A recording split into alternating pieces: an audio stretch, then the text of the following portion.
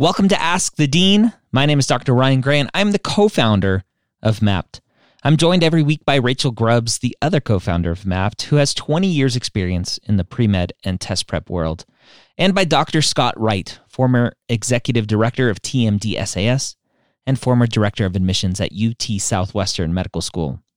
Ask the Dean is a weekly Q&A we do live exclusively for our MAPT members, and this podcast is a recording of that session so that everyone can benefit from that knowledge. Let the knowledge flow. Let's get started with Pre-Med Office Hours episode, I don't even know, 139, I suppose we'll call it. My name is Ryan Gray. If you don't know who I am, shame on me for not being available more for you. I'm a physician by training. I've written several books that I have right here. The Pre-Med Playbook series. I host the Pre-Med Years podcast, and I am lucky enough to be blessed with these two amazing people every day in my life. I'll start with the one, the only, Dr. Scott Wright, former director of admissions at UT Southwestern, retired executive director at TMD SAS. Yep. How you doing, my friend? Good. Excited dealing with all the great students this year, and also those from last year who are still, making decisions about where they're going to go to school and things like that. And so it's an exciting time of year. Yeah, you got news that one of your students that you worked with last cycle got into an Ivy League school and some other amazing schools, and still waiting to hear from more amazing schools. Yep. So that's fun news. Yeah, it is. It's how does that make you feel when you get that news from one of your babies? Yeah, it feels great. I mean, I love to celebrate those things with the students, and it's always funny to me how it doesn't matter how good the news is for the students, they also still worry about things, and so I, even at this point, I'm still sort of calming them down. Yes, it's going to be okay, and stuff like that. So, until I think often until the day they walk in the door and they don't sit down in the classroom, they have these worries that something's going to happen. So, yeah, that's rough. Yeah. It's rough. Yeah, it's something we don't talk about a lot, but we experienced some of that last year too, that a lot of people had sort of like post-acceptance blues, right? It's like, I've been working for this for so long, and now what? And like, am I really qualified? Do I belong? Am I going to survive? Or did they make a mistake and somehow they're going to come back later and say, "Oh, we made a mistake. You're not going to be here." That kind of thing. Yeah. Unfortunately, that does happen. I see some emails go out. They're like, "Oops, sorry." There was the infamous Mayo incident a couple of years ago, where students sent, I think, 2,000 pounds of mayonnaise to Mayo in Rochester, Minnesota, after mistakenly getting emails about interviews or acceptances or something. So anyway, let's keep rocking and rolling. Rachel Grubbs, co-founder at MAPT, also here today, MCAT test prep expert and pre-med expert for 20 or so years. How you doing? Yeah. I'm good. I'm glad to be here. This is always one of the best parts of my week. And it's a lot of acceptances just in the last few days, It's always so wonderful. We talk a lot about the ideal timeline, about, we really want you to apply in May or June and get your secondaries wrapped up by mid-July. Hopefully you're getting interviews by August, September, October, because that's just so much more comfortable, right? If you have an acceptance in October, like, your winter is going to be glorious. You deal with your post-acceptance blues real early, but this still counts, right? And we always say this is the hardest part, is the waiting. Is October, November, December, January, February, March. Acceptances are still coming in. Yep. And once you all start, after your white coat, no one's going to care if you got an acceptance in October or on May 20th. Right. That's right. Yeah. Unless you're that person that got like the acceptance the day before classes started, they're like, who's the new kid? Yeah, right. That's okay. You're still there. So, Yep. All right, friends, we are here to answer your questions for the next 53 minutes. We'll get in as many as we can. Go to premed.tv to ask those questions. And don't forget a Mapped Pro account, which is only $90 a year, allows you to ask as many questions as you want, as often as you want, right inside of Mapped. So go check that out. You get 30 days for free using that referral code 30 days free. Mapped Pro also gives you access to our newest feature, My LORs, which is a replacement for that thing called Interfolio, a third-party letter of recommendation service with a small asterisk. This application cycle 2023-2024, we cannot use Scott, TMDSAS. Scott wasn't able to pull his strings over there. They will not let us use their service this cycle, but we're working very closely with them for next cycle. So go check it out.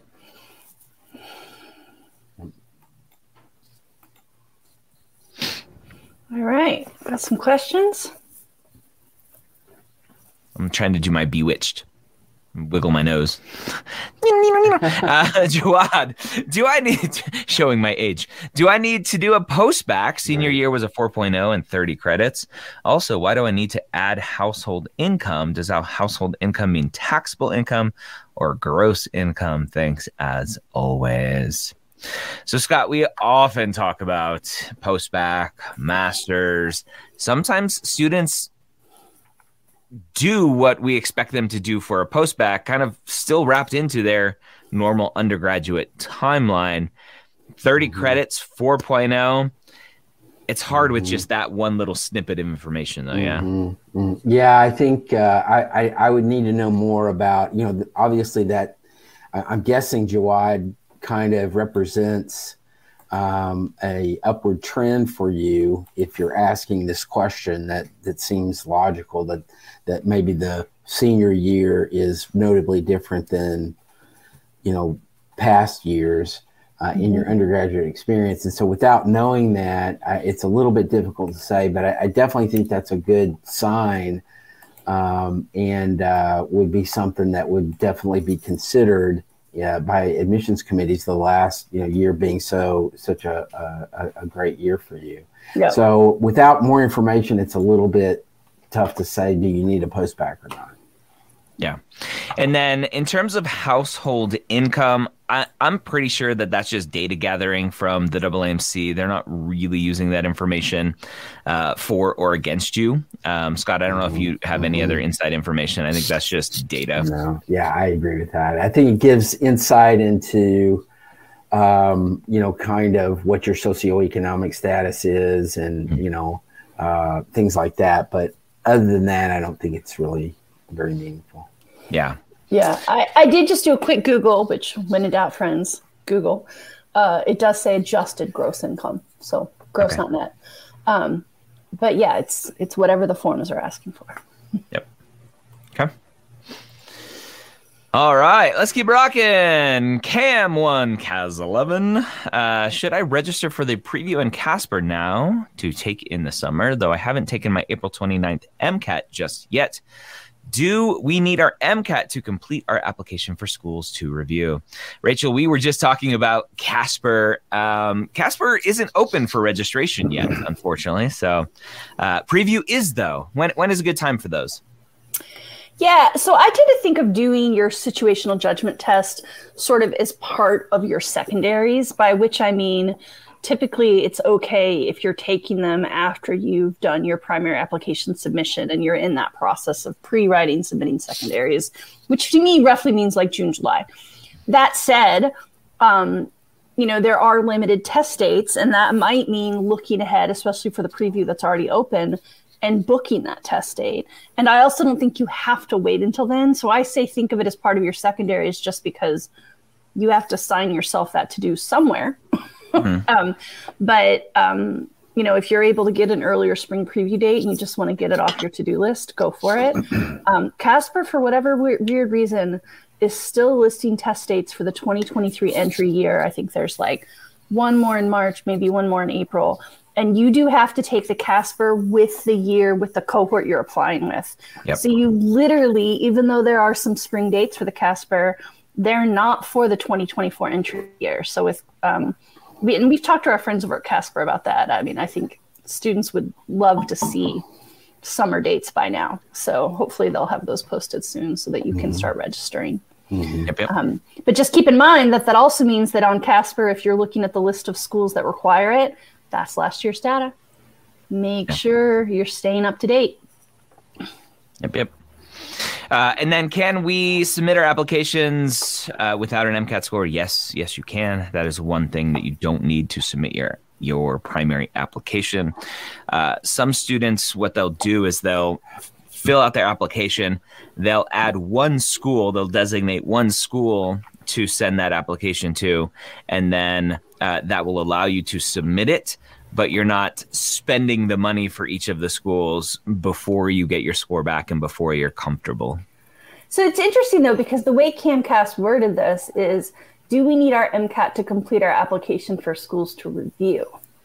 That is yes. Yeah, typically, yeah, right. Most schools will wait until your MCAT score is in. It's primary applications, secondary applications, letters of recommendation, and MCAT score. Potentially Casper, potentially Preview, for an application to be complete for them to then review it. Right. And this is language that, we're always trying to refine and improve our messages. And I think we've done as a team here at Med School HQ a great job of getting you guys, you pre-meds, to understand it's important to submit early. What we're now trying to kind of help you clarify is you must also complete relatively early, right? So all those pieces, still have to be in if you want the schools to take a look. Yep. Rachel, watch your hair on your mic. No, I don't want to. Thank you. What about my hair? You and me, brother. You and me. You have a different problem with your hair. This is true. Questions. Let's keep rocking. Laura asks, I'm worried about my non-science GPA. I have a 1.8 my senior year for 6 credits. It was 2 classes. I don't know what to do. My science GPA is a 3.6. Any advice? Laura, what happened? This is a great situation, potentially, Rachel, of someone who has a decent GPA, but the story is, what's going on? Right. Things are not ending well. Things are not on a good trajectory. And even with a decent GPA of 3.6, science GPA, schools may have some questions here. Yeah. We talk a lot about upward, downward trends. And one of the things we try to convey is that trends are going to matter more or less depending on when they happen and how they impact your GPA. So, for example, if Laura had a 3.9 cum and she got, 1B or 1C and it went down to 3.8, we don't call that a downward trend, right? But a 1.8 senior year for 6 credits makes me nervous, even though it's only 6 credits. That's gonna, sort of stand out. And so it just makes me wonder what happened, because when med schools are looking at GPA, they aren't just looking at the number. They're trying to see, are you prepared to handle the rigor of med school? And something has happened in the last year that's made that maybe a little bit more of a question for you. So I think I would want to still look at your full GPA analysis. I'm going to try to quickly turn on screen share here. Share screen, got mapped. All right.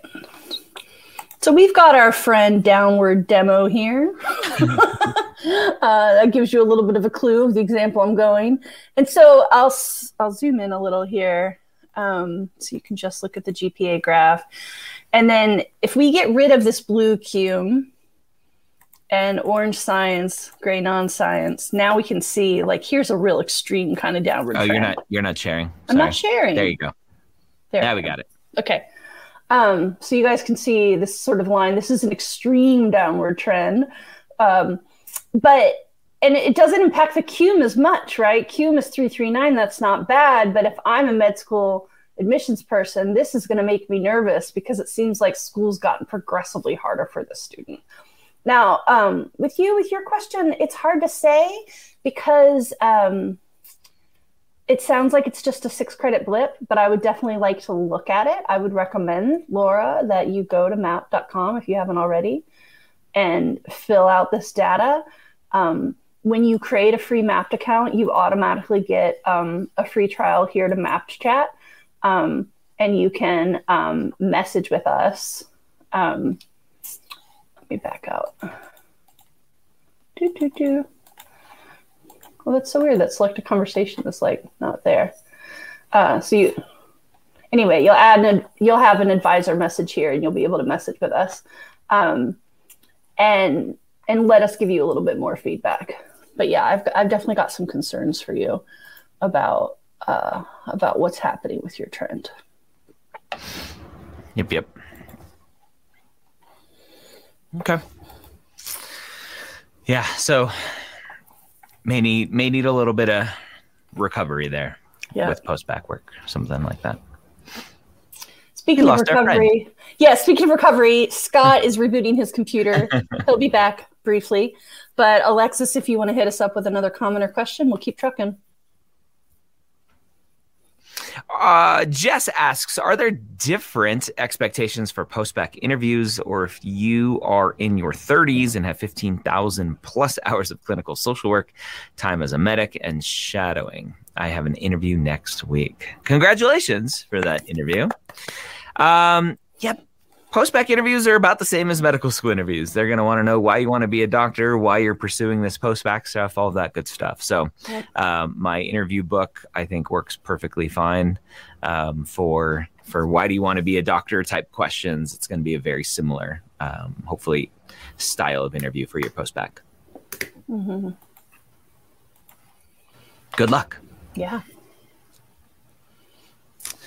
All right. What else? Ooh, big one. Christine asks, my son is, hello, Christine, thank you for coming, is a bioscience major at a small New York college, and he is finishing his sophomore year. He has a 4.0 major, 300 clinical hours, and was recently accepted at Cold Spring Harbor Lab for molecular research for a paid undergrad program this summer. He is unsure if he wants to go into research or clinical medicine. Should he decide before the summer, or is it okay to wait until after the summer program?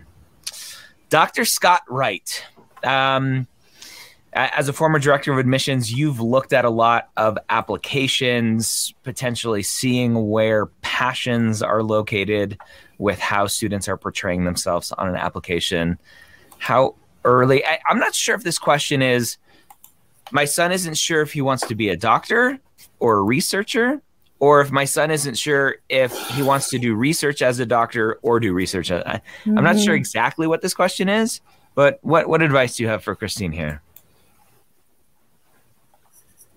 So, first of all, let me apologize for if my internet is going weird. So anyway, if I zone out here for a second, I apologize. I would say the two are not mutually exclusive. You can, to answer the direct question is, I would say wait until after the summer to have more insight into what's going on with research and if your son really connects with it, et cetera. But I think that I don't see it's necessarily an either or kind of thing. There are a lot of researchers, even basic researchers, that do clinical medicine. So, I don't see that as a dichotomy there. Yeah. Does that make sense? Yeah.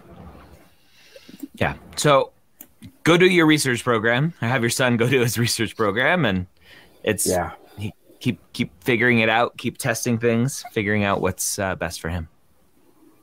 Mm-hmm.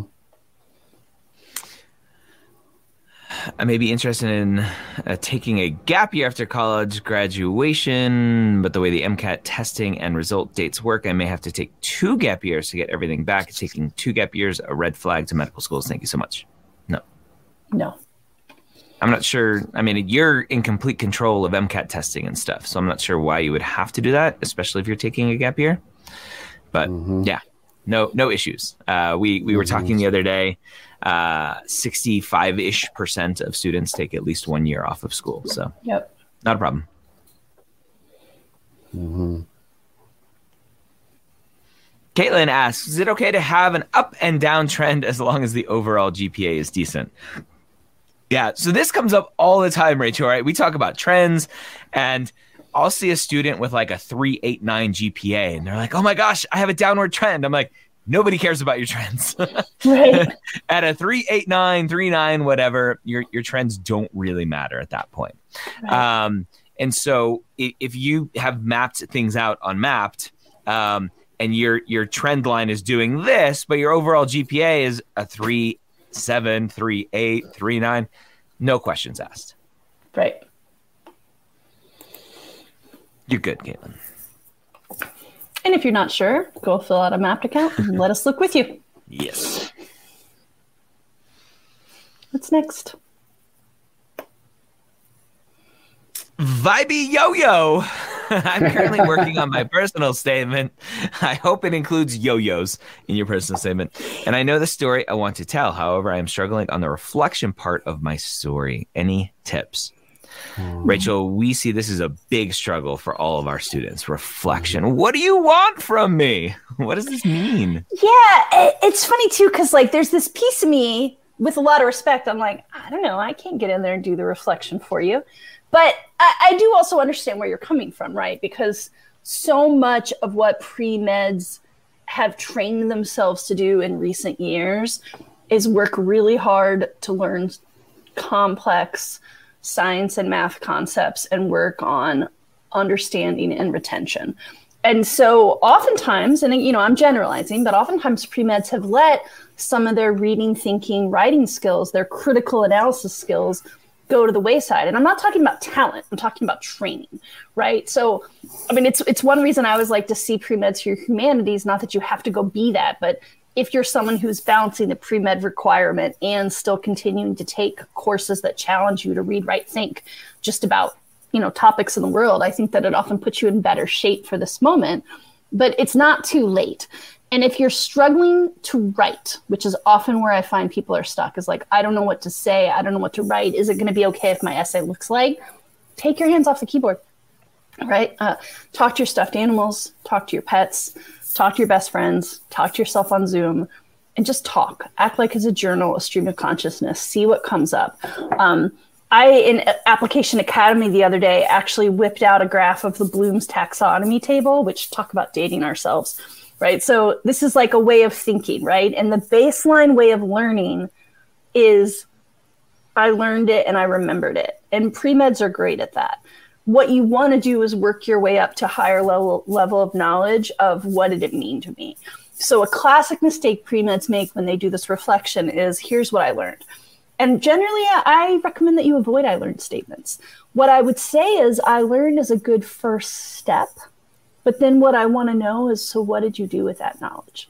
If you write an essay that's, I learned empathy matters, I'm going to think, you're 22, you didn't know empathy mattered, not impressed. What I would like to know is what it meant to you when you learned that, how it impacted you, how it changed you. So just when you probably will find yourself getting into some of those I learned statements, that's not bad. It just means you're not done. Keep going. Yeah. I just want to bring up again, we've talked about Mapped Pro and being able to ask questions of our advisors. I was just glancing at my email and saw this question come in. I zoomed it far enough so we don't see the student's name. But these are questions that students can ask to say, hey, right, here's all of my stuff. This is a question that this student directly asked right inside of Mapped Pro to ask these questions directly of us as advisors. And so if you don't have an advisor at your institution, if you want a second opinion, if you want kind of a little bit more support, $90 a year, $750 a month. If you do monthly, it's $10 a month. So go check that out. Again, another plug. I think Mapped Pro is probably the best thing that we do outside of Application Academy in terms of best value for helping students through this process. Yeah. All right. Thanks, Vibey Yo-Yo. Michael, do you recommend a story about patient Jane in my WA, working activities, to be also written about in the personal statement? It was very meaningful to me, but I'm worried about monotony.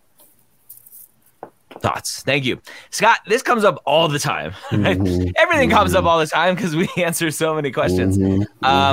It's something I write about in my personal statements, go in my activities. If I write about it in my activities, can it go in the personal statement? There's a lot of confusion around this. And I've seen students leave out amazing foundational stuff in their activities section because they're like, well, I talked about it in my personal statement. I'm like, oh, no.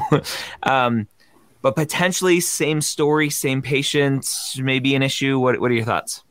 Yeah, I mean, I would say if it's a enormously impactful story, in this case about Jane, then I would write about that in the personal statement and use a different story in the activities description, even if it's a most meaningful one. I don't know that using the same example is advisable. I would say write about a different story that also impacted you.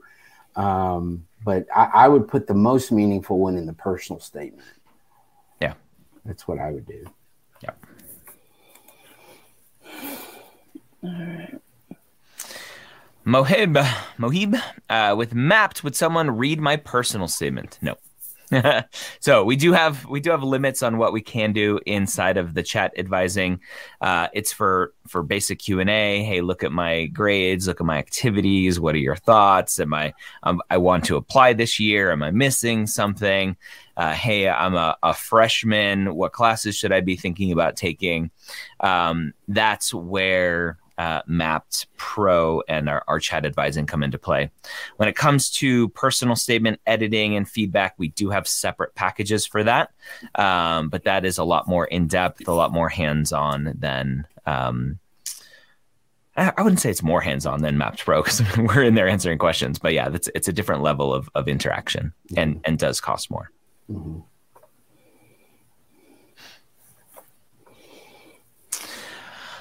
Afwa, is it acceptable if one of my meaningful experiences is something that occurred the summer right before freshman year of college?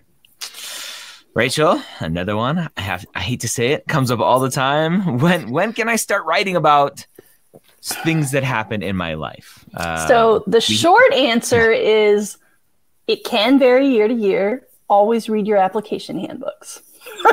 I'm going to start with teaching you how to catch your own fish.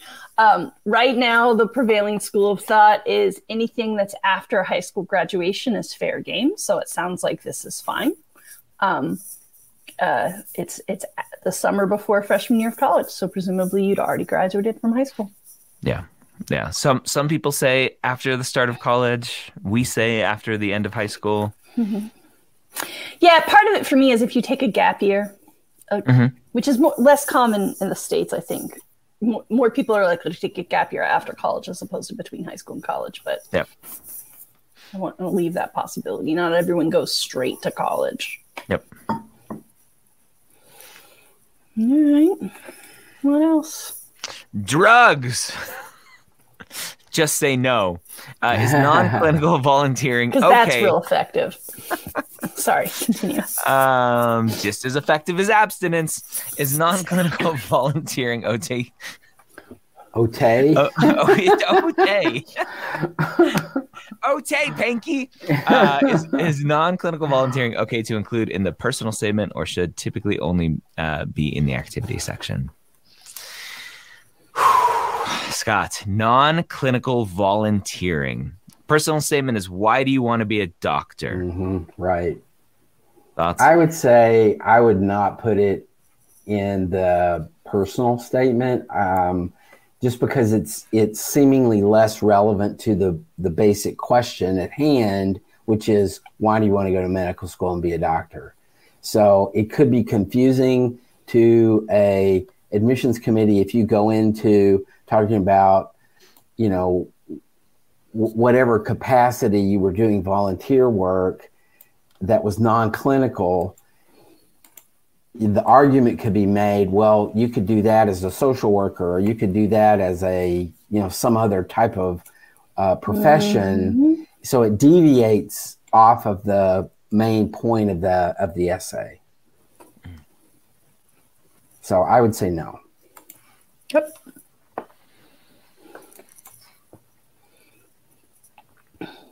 Justin asks, how do I classify my hours spent volunteering at my local hospital? I've done volunteer patient transport and delivering miscellaneous requests to the patient's hospital room.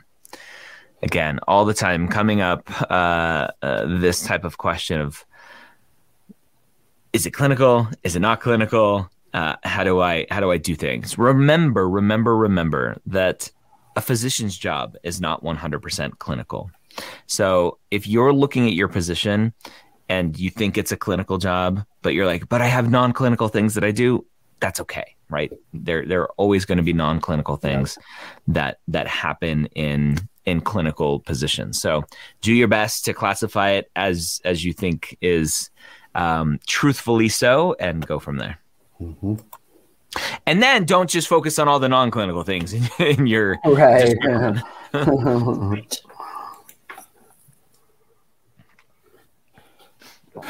Logan, do you have any cheap MCAT prep resource recommendations? I've been using Khan Academy and Blueprint's free resources and wondering if there are any other low-cost resources you would recommend. I heard there was this thing called the MCAT podcast. The MCAT podcast, the MCAT Cars podcast, both free. So amazing resources there. Any other thoughts, Rachel? Where can people get some cheap prep resources besides going to the library and using all of the kind of books that are probably there to check out? Yeah, agreed. The MCAT has not had any major changes since 2015. So just in terms of content review, Khan is pretty good. Khan was going to obsolete their MCAT materials several years ago, and pre-meds pretty much rioted. They just said no. And luckily the AAMC and Khan worked it out, but Khan is not putting any money or effort into the MCAT resources. So, again, they're fine. Can't beat free, not getting updated. But so whether you're using Khan or using books, if the information's a few years old, it should still be pretty relevant. And then you just have to keep looking for practice material. You do need to pay for AAMC material. I know you said cheap, but that's just money you've got to spend. And then if you're low on additional practice material, what you might want to look at is, you mentioned Blueprint's free resources.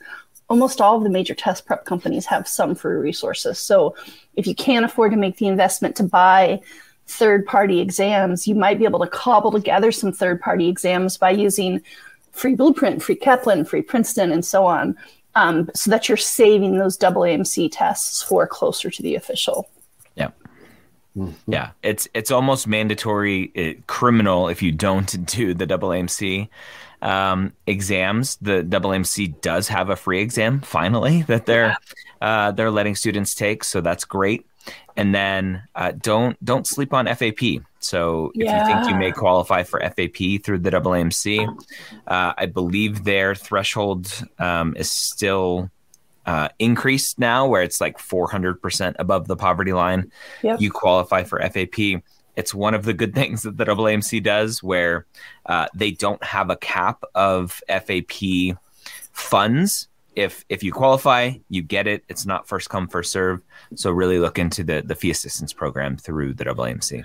Agreed. And as a reminder, we are, friends with Blueprint, so just full disclosure, we work with them. They're our partner.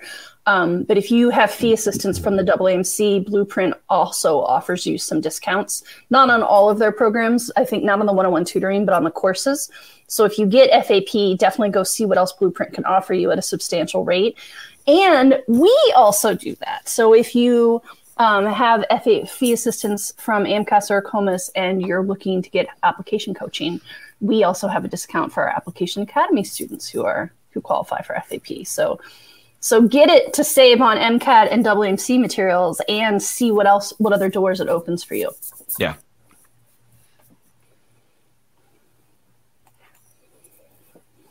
Monica asks, is June 3rd MCAT too late to apply this cycle? Is it better to wait until next cycle? June 3rd is just fine. Mm-hmm. Mm-hmm. Make sure you're also working on your application too. C. Yep. C for concurrent. Donald, would being a greeter at a hospital where I sign in patients and patients' families and take them to pre-op PAC-UB clinical experience? Negative.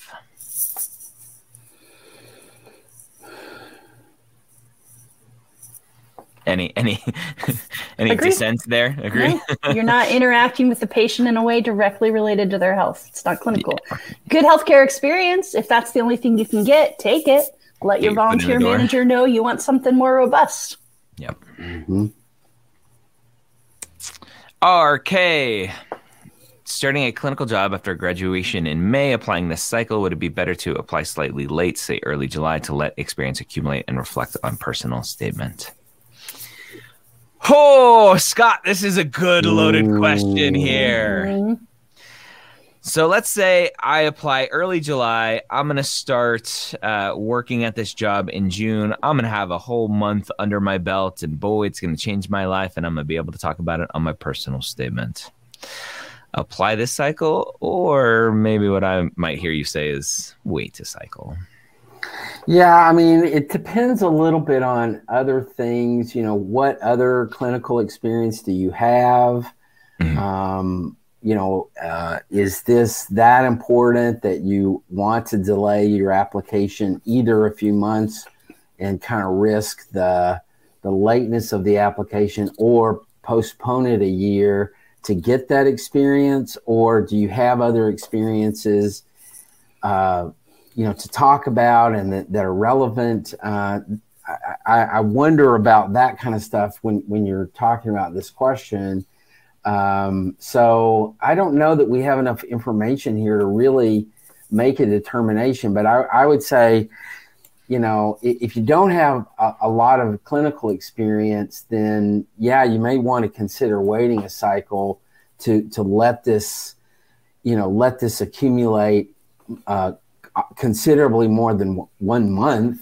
Yeah. Because when you're talking about 1 month, a week of it's going to be training. Yeah. And then so you really then you're down to 3 weeks, and mm-hmm. you don't really have a clue for a little bit of that, even though you've been trained. And so I don't know. This sounds. I'm a little suspect of this just based on what information we have here. So. Yep. Yeah.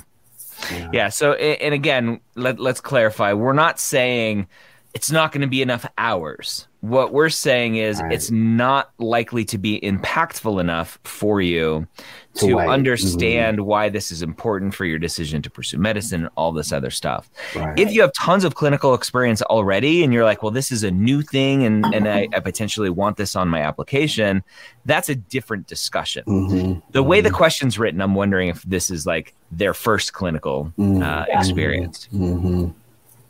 So good luck, RK. Yeah. La la la. For the essay explaining my misdemeanor, the prompt says to exclude it if my story is one of the 3 things they said to exclude. If my story applies to one of the 3 things, should I still include it? What? I hate these questions. It's like, they told me not to do it, but should I do it anyway? I know. It's also like, I read the instructions, but I don't like them. So will you help me interpret? But I don't have the context you have. Yeah. La, la, la, we want to help you, but there's just not enough data here. Yeah. The prompt says to exclude if your story is one of the 3 things. Yep. If you're one of the 3, exclude it. Mm-hmm. Don't include it. No mm-hmm. need to out yourself. If they're saying, don't out yourself for these 3 reasons, you're like, well, that's me. Then don't do it. Mm-hmm. Yeah, I obviously understand, right? There's fear of like, but what if, and if they're going to think I'm trying to hide something, right? If the AMCAS is pretty clear what to exclude, follow those rules, you'll be fine. Yep. And let me just give one slight caveat to that, and that is often these application services say, for example, if the record was expunged or whatever, then you don't include it. And your lawyer told you it was expunged, so you're not going to include it. Get written documentation from your lawyer that shows a court record that it was expunged. Because I've heard it before where the lawyer says one thing, never filed the paperwork, so it wasn't expunged. It's on your record. I mean, it gets messy. So just get a document that shows from the court, not an email from your lawyer that says, yeah, it's expunged, a document from the court that says it's expunged. Yeah. And you don't need to submit that anywhere, but just in case, your own protection, you have it. Right. Yeah, I did an episode with Uncle Larry, with Larry the lawyer. 2 episodes with him. If you just Google Larry Cohen Medical School HQ, those episodes will come up. And it was specifically around this discussion of kind of just how questions are asked and do you have to answer based on the question. Go check those out.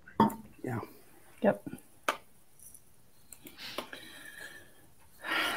Ewan Trang, do you think it is possible to study for the MCAT in 2 months? I plan on taking the exam in April. Would it be a good idea to do it in the case that I may need to retake it again?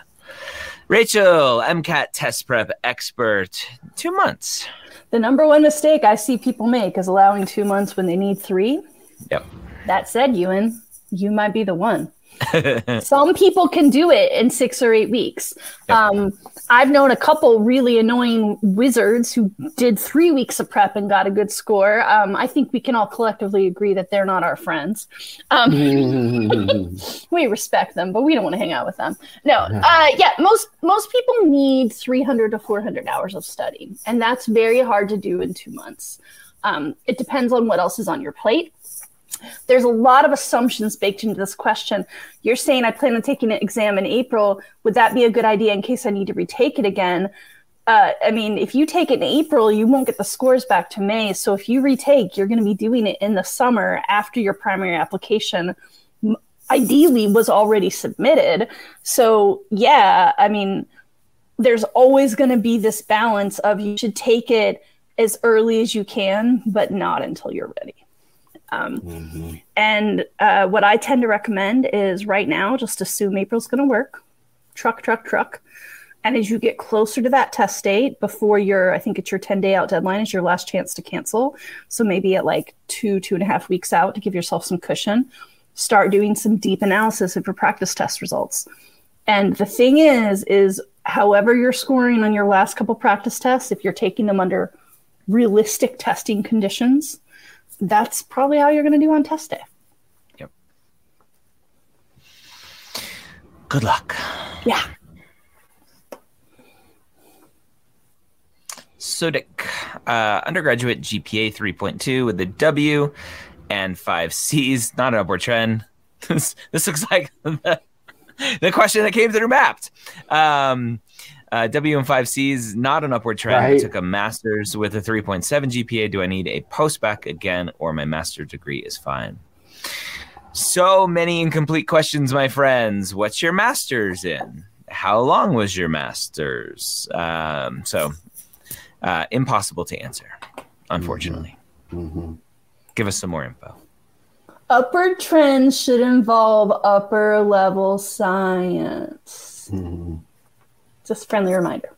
Mm-hmm. Sorry. Go back, Alexis. Give us that comment. Alyssa says, I'm in my freshman year of undergraduate. Welcome. What should I be starting to do this summer to start preparing for medical school? Oh, summertime. Beach and suntans, right, Scott? So, yeah, I mean, I think as a freshman, a lot of research programs that for undergraduates, you have to have completed your sophomore year before you're going to be eligible to apply for them or go into them. So if you're in your freshman year undergraduate, what should be, you could do some shadowing, you could do some volunteering. Those are great things to do in the summer, in addition to just having some fun, travel or whatever. But I think that shadowing after freshman year, shadowing or volunteer work or even a paid position, depending on what you can find, would be advisable. But don't feel like you've got to do, a whole lot of stuff. But I think that, searching out what your opportunities are and see what's available and use the summer to get some of those things that maybe you couldn't get as at rich a level as during the year when you're doing coursework and all the other stuff, then you can focus on it in the summer.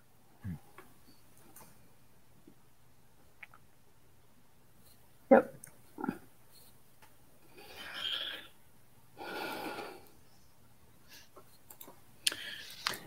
Manure, should the supporting evidence, watering of the seed in the personal statement, be specifically clinical, or can it be a mix of non-clinical leadership and clinical activities? So we already answered a similar question to this one. Your personal statement is, why do you want to be a doctor? My general philosophy, I think we're all pretty aligned here at medical school headquarters, is that clinical experiences help support why do you want to be a doctor. Mm-hmm. If you're using research to support why you want to be a doctor, yes, it's tangentially related, but not directly related, right? It's like, I like research, therefore I want to be a doctor. I'm a good leader, therefore I want to be a doctor. So typically it's the clinical activities based on how we recommend writing a personal statement that should be used. With that said, it's your personal statement. Do with it as you want. Yes. We are not the gatekeepers of truth. Bruce says, hi, folks. My son is taking the MCAT for the first time in 2 weeks. Woo! Any advice to pass on to him? Scott, some motivation. 2 weeks to go. Keep breathing. The final countdown.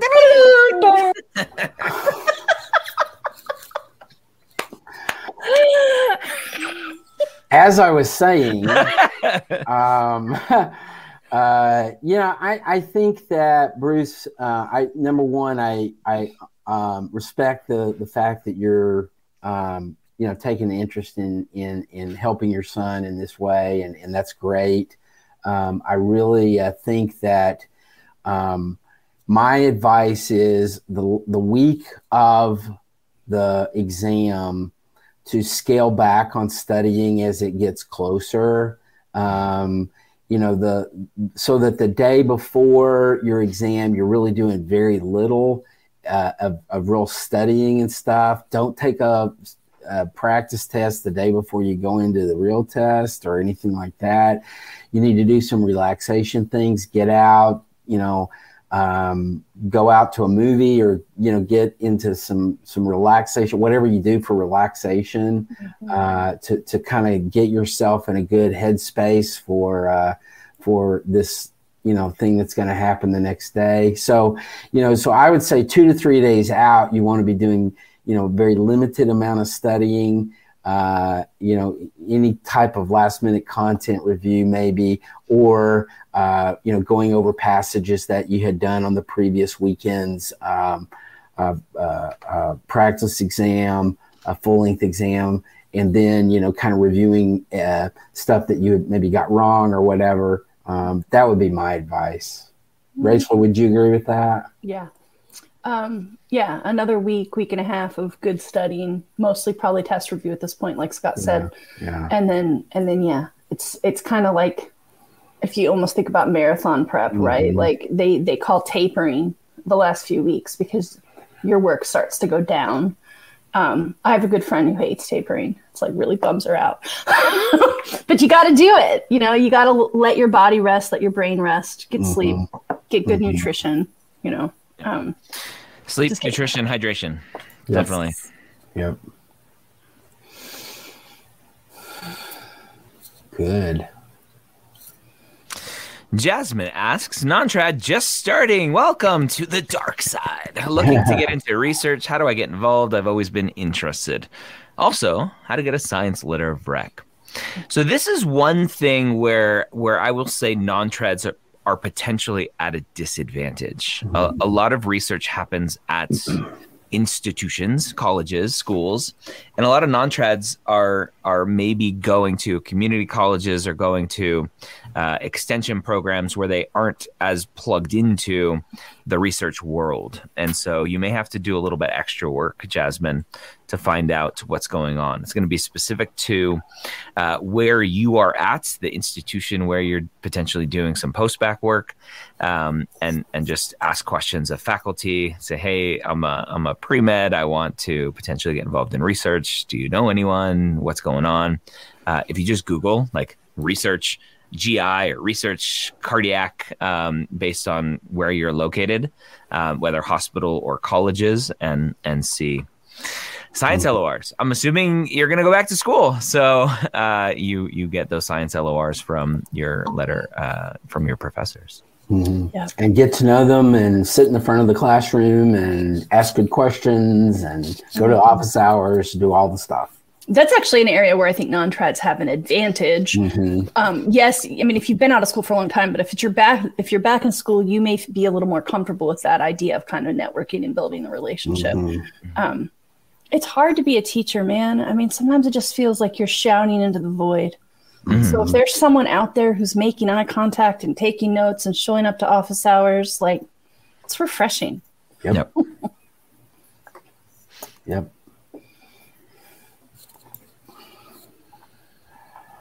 Anthony, I started off my undergrad as a pre-PA student and switched to pre-med recently. Do I include the shadowing PAs in my med school application? Does it look bad that I started off pre-PA?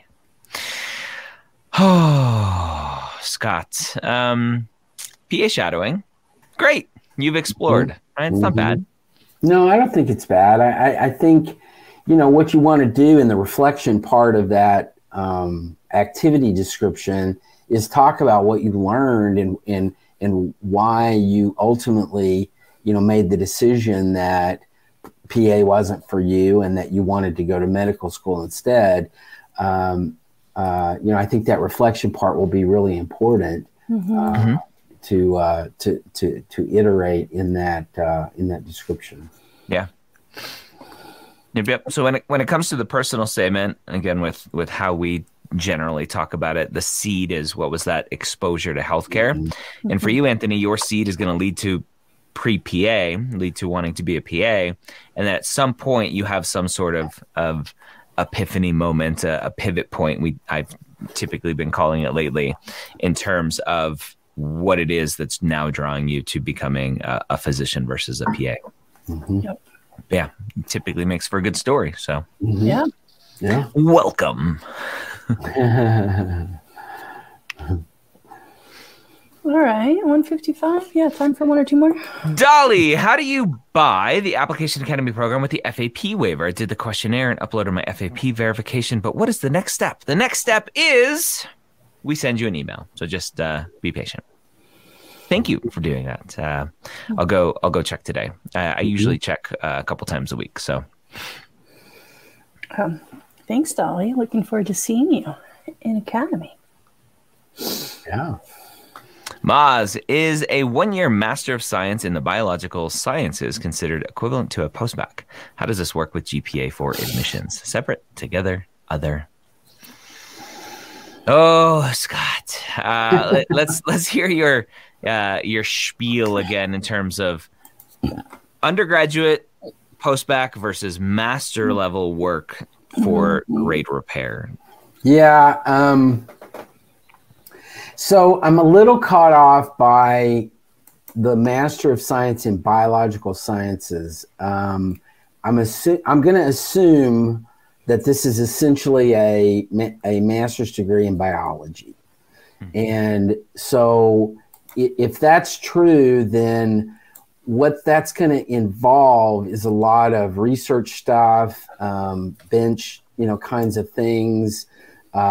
It's not all going to be didactic in the classroom, sitting there, getting it out, taking exams and, all of that. And so I would say it's not equivalent to a post-bac because of that.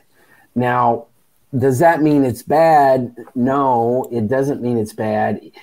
And the further question that you ask, Maz, is they're going to produce, the application services are going to produce a number of different GPAs for your application. One is going to be a cumulative undergraduate GPA. One is going to be a cumulative graduate GPA. Mm-hmm. There will also be an overall GPA, which will include everything. There will be science GPA and non-science GPAs for all of that as well. And so they're going to see everything distinctly and be able to try to figure out how they want to interpret your Master of Science program in comparison to what they're looking for, and also in comparison to your undergraduate experience. Mm-hmm. So, and different medical schools are going to view that differently depending on the paradigm that they approach it with. And so there's no, definite this way or that way or whatever. I am of the mind that post-bac courses are often the more conservative route, because more medical schools kind of know how to interpret undergraduate classwork. Mm-hmm. But having said that, if you're in the master's program now, which you really don't say that that's true, but if you end up going into the master's program, then I think you do well. You need to do great in that program, and show that you've made a big effort and that you performed well. Yeah.